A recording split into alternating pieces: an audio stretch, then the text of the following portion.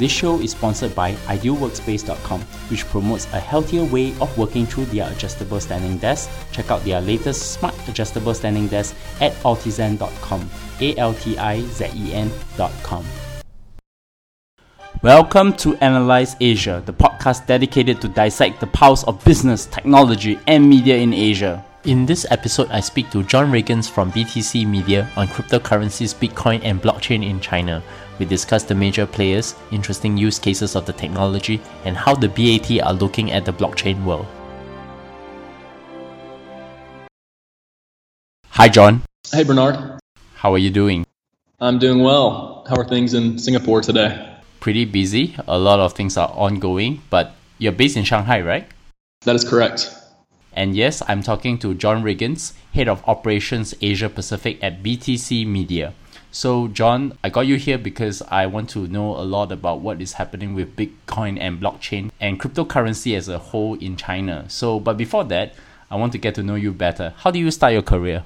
So I started my career in Memphis, Tennessee at FedEx, which is a fantastic company, great culture, great vision, had a great experience there. I worked in a revenue strategy group and had projects mostly related to payments and invoicing methods for different international markets. One of the last projects that I was working on there was a lengthy one, kind of a comprehensive alternative payments strategy initiative. And during that, I was fortunate enough to spend some time in Asia as we rolled out WeChat Pay and some other things. I was also able to spend some time looking at Bitcoin. FedEx had just purchased a company called Bongo International that accepted Bitcoin as a payment method because one of their largest clients was a company called Overstock.com in the US. One of the first companies in the US to embrace Bitcoin, start accepting it as a payment method. A little detail there, but I think it's interesting kind of how these networks around something new like Bitcoin develop and drive adoption. At the time, it didn't make sense for FedEx to accept Bitcoin, but I basically kind of became obsessed with the topic and knew that I wanted to move into the industry at that point. So some of the smartest guys that I knew in college had actually introduced me to Bitcoin back then and had started a company right out of school called BTC Inc., which BTC Media is a part of. And I was fortunate enough to be able to join up with them straight from FedEx and have been with BTC Inc., BTC Media since then. What brought you from BTC Media US to China then? China has been an important part of the industry for a long time. Knew that we wanted to have a presence here. We just needed to find the right partners, basically, and have the right timing for opening up of operations. And so we took some VC investment from a group in Shanghai, and that kind of facilitated the move of me to Shanghai and the opening up of an office and an operation in China.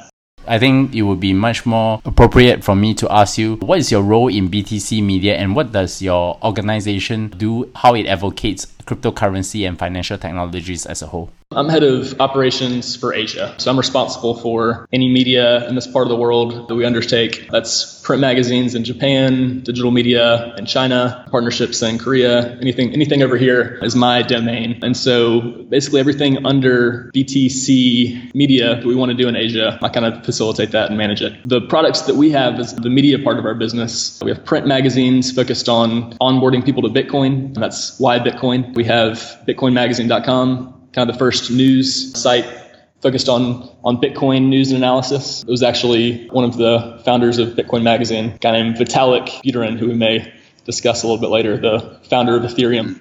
Throughout your career journey, what are the interesting lessons learned then? Yeah, something for me personally that I've learned is the importance, I think, of staying curious, not being too complacent. Curiosity and an interest in new experiences is basically the reason that I'm in the blockchain industry and in Asia. And so I've seen the positives of that kind of mindset for me personally. And then with our business, like any emerging field, we've learned the importance of resilience, adaptability, basically hustle. The famous Andy Grove quote, former CEO of Intel, his mantra was that only the paranoid survive. And I think that's as relevant as ever, but especially in a fast-growing industry like digital currency and blockchain, the ability to adapt and to really hustle has allowed us to last through some difficult months and grow a real business in an industry that's really expanding today. So we're excited about where things are. And that comes to the main topic of the day. It's about blockchain and Bitcoin in China. And I got to know you through a friend of the show, Eva Xiao. So to help our audience, can you give an introduction to the concept of cryptocurrency, for example, Bitcoin, and the role of blockchain plays in the space as a technology? Of course. So something that's kind of overlooked about Bitcoin is that it really is a breakthrough in computer science first. Years of research into cryptographic currency, cryptography by many, many smart minds, many failed experiments that each was a next step in the ladder to reaching where we are today, where Bitcoin, basically, the culmination of that was created back in 2009. The real thing that it brought to the table was the ability to establish trust between unrelated parties over an untrusted network like the internet. So it is a breakthrough in cryptography and economic incentives. It was the first way of transferring something digitally scarce between two parties with no trust. And with Bitcoin, it was something of value being transferred between two parties with no trust. The blockchain portion, which is kind of the second piece after the cryptography, is the transparent ledger, keeps track of all the transactions and serves as the immutable record of all those transactions. Transactions in the native token, Bitcoin being the token on the Bitcoin blockchain, are secured in each new block that is mined. So the mining portion is an important part of this also. It's the running of software that finds each future block and secures the network, this vast distributed network of computing power. Can you give me a chronological overview in how Bitcoin and blockchain technology has been adopted in China? I mean, I know that there's a lot of things ongoing with Bitcoin miners in China, but of course, I think the Bitcoin and blockchain adoption in China goes far beyond that. Definitely. It's still a pretty young industry, so it's kind of funny to look back, in the way back, and it's only 2012. But basically, it all started with a guy named Wu Jihan, who translated the Bitcoin white paper into Mandarin and started a Bitcoin news site. Funny how many things start with news sites. That led to a lot of speculation, a lot of investor interest. Basically, the rise of the Bitcoin price in 2013 then led to a lot of adoption in China. There's a popular movie called The Rise and Rise of Bitcoin. And in one scene, the main character is looking at an image of nodes, Bitcoin nodes all around the world. And from one week to the next, the amount of nodes in China has just increased dramatically. So China started to adopt Bitcoin relatively quickly in 2013. Cheap electricity combined with a lot of entrepreneurial people in the country led it to basically become the center for Bitcoin mining. I would like to understand a little bit better about the Bitcoin supply chain in China. So how does the Bitcoin miners, traders, and the exchanges work within China? Yeah, so starting with mining hardware, maybe most of the ASIC chips and machines are manufactured in China and in Taiwan. And that's kind of the start of the supply chain there. So at that point, the Bitcoin is mined. Also, some of the biggest mining pools in the world are based in China, which is people putting their computing power together to create a kind of a network of mining. So a lot of that's done in China. At that point, OTC trading is kind of the next step where miners want to sell some of their Bitcoin to buyers. Then more traditional exchanges are another piece of that, where companies like BTCC, OKCoin, Huobi have more traditional exchange models and sell Bitcoins to the public and allow trading on their platforms. And then the kind of final use of Bitcoin could be someone purchasing an item from Amazon with Purse.io, or someone simply putting it in a Bitcoin wallet to save for the future. China is now one of the major economies which are heavily invested in Bitcoin mining. Can you talk about some of the companies in China which are actually doing this? Sure. So kind of the main one that was mentioned previously is a company called Bitmain, based in Beijing. So they are basically the dominant manufacturer of hardware for mining, ASIC chips and the mining machines. And they basically sell this hardware all over the world and also operate their own mining farms in China. So they're kind of number one. Other companies include DW down in Shenzhen, a mining pool called BTC Top that's run by a guy based in Shanghai. It's a competitive industry and it's consolidated in a lot of ways. And I'd say Bitmain is really the king of the hill right now in terms of mining in China and globally. I'm very curious to know, I guess it's actually two questions, but I'm going to put it into one. So what are the interesting applications and Bitcoin, blockchain, or even cryptocurrency type startups in China that you have seen so far? So there are quite a few. There's a lot of innovation in the space right now. And I think I'll break it up into enterprise blockchain-focused companies and then kind of the cryptocurrency space. On the enterprise blockchain side, we've seen some, and definitely in the last year and a half, really interesting companies developing products. Bitsy, company based in Shanghai where I am, has a supply chain focus. They have a product called VeChain that basically is tracking and anti-counterfeiting provenance for items using a chip that can be tracked on the blockchain. And they've had some interesting POCs in the last few months with fashion companies and some wine companies tracking their inventory. On the financial side, a company called Jujin Financial here in Shanghai has kind of more banking and finance focus. And then a company also in Shanghai called OneCloud has a sandbox for open source blockchain projects like Stellar, Factom, and others, where they're trying to pull in other enterprises to use their developer tools and work on open source blockchain projects inside their sandbox. So there's some cool things going on the enterprise blockchain side with local Chinese startups. And then on the cryptocurrency side, really the main thing is catching fire right now is this ICO industry. And so we have platforms for ICOs to list for Chinese investors like ICO Age. We have a lot of infrastructure being built up around the ICO space right now. A company that's local to China that has done an ICO that was very successful is called Quantum. They did an ICO a few months ago that raised what was then about 20 million. And now in terms of Ether, it would be about 50 million USD, what they raised at the time. That's seeking to combine positive aspects of the Bitcoin and Ethereum blockchains. So that's an innovative project based in China. And a lot of this is being driven by China-based VCs. Busher Capital has been really driving a lot of the enterprise innovation in China. Others have focused more on the ICO space, one called FBG. And then a VC called Huayin has also focused on some Bitcoin investments in the industry here. So before I get to the topic of ICO, because it's of a lot of interest to a lot of people, I want to zoom back into China, specifically to the BAT and traditional banks. How are the BAT, given their influence in fintech, or what we call the Baidu, Alibaba, Tencent Nexus, and traditional banks, for example, ICBC, looking at the blockchain technology as a whole? So the BAT and definitely the traditional banks have been looking at blockchain technology for a while and have started making some moves publicly. Baidu invested in a blockchain company called Circle that's based in the US, but expanded its operations into China. They made a large investment into Circle. Alibaba has engaged with PwC for a pilot focused on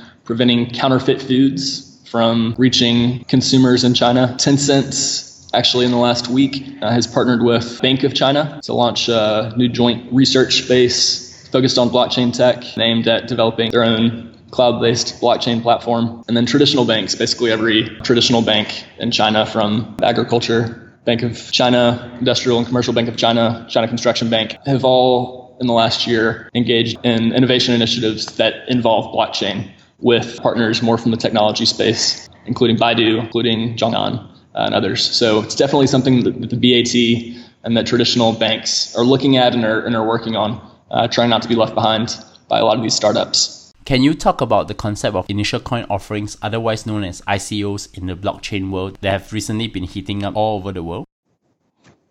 Absolutely. And this new ICO craze is something that's been made possible by blockchain technology and is sweeping the world here. So an ICO, otherwise known as an initial coin offering or initial crypto token offering, is basically a new way of fundraising for companies or projects. And basically what it is the creation of a token and the sale of a token to the greater community in exchange for the potential for the buyers of that token to make money from the token at a later point or sell the token for a profit at a later point. It's basically a new way of raising funds and at the same time creating a network of users and evangelists to really get a project moving. And what we've seen, especially in Asia here, is the use of an ICO for companies to raise insane amounts of money, and then for investors interested in getting into ICOs to profit on short-term speculation, but also to get in on projects that they think will become protocols for the future that underpin a lot of where the world is heading. These new protocols that will kind of underpin a lot of industries in the future. And so really an innovative thing that's been made possible by tokenization and blockchain technology. It's a pretty interesting concept because one of the things that you could actually do, for example, open source projects such as Linux, if it had been done today, they could have done an ICO and they could have raised millions or even billions of dollars as compared if they would have done in the early 1990s. So one of the things that has been ongoing is that Ethereum and its derivative tokens such as Golem and basic attention tokens, which is actually used by the Brave browser, have recently raised a lot of money and are becoming very popular. Have you seen very similar type of tokens that sprang out from, say, Ethereum that in China as well? Absolutely. And first, these new Ethereum-based tokens themselves are all very popular in China. Basic attention tokens had great support from the Chinese community during their ICO.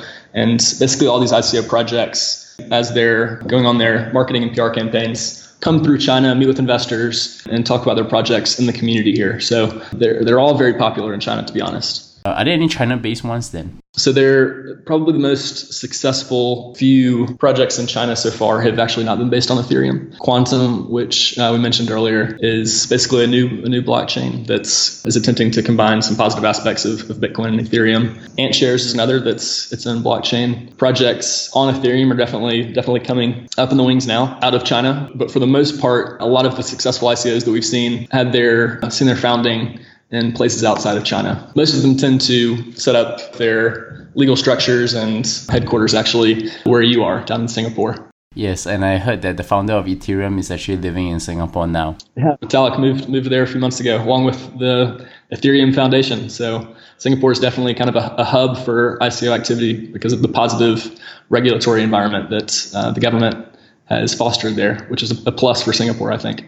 It's interesting because this whole ICO phenomenon is actually springing up. The question is, for me, from an observer and also someone who understands the technology, I find that ICOs are very ideal for decentralized and distributed type of utility services that's built on top of a digital blockchain world. But I don't know whether some of these ICOs that are coming up could be ideal for actually ICO itself. I have a feeling that there is going to be a hype cycle and then there will be some crashes happening sometime soon. But coming back to China, what do you see will be the major trends that will be happening within the next 1-2 years with respect to, say, fintech and cryptocurrencies as a whole?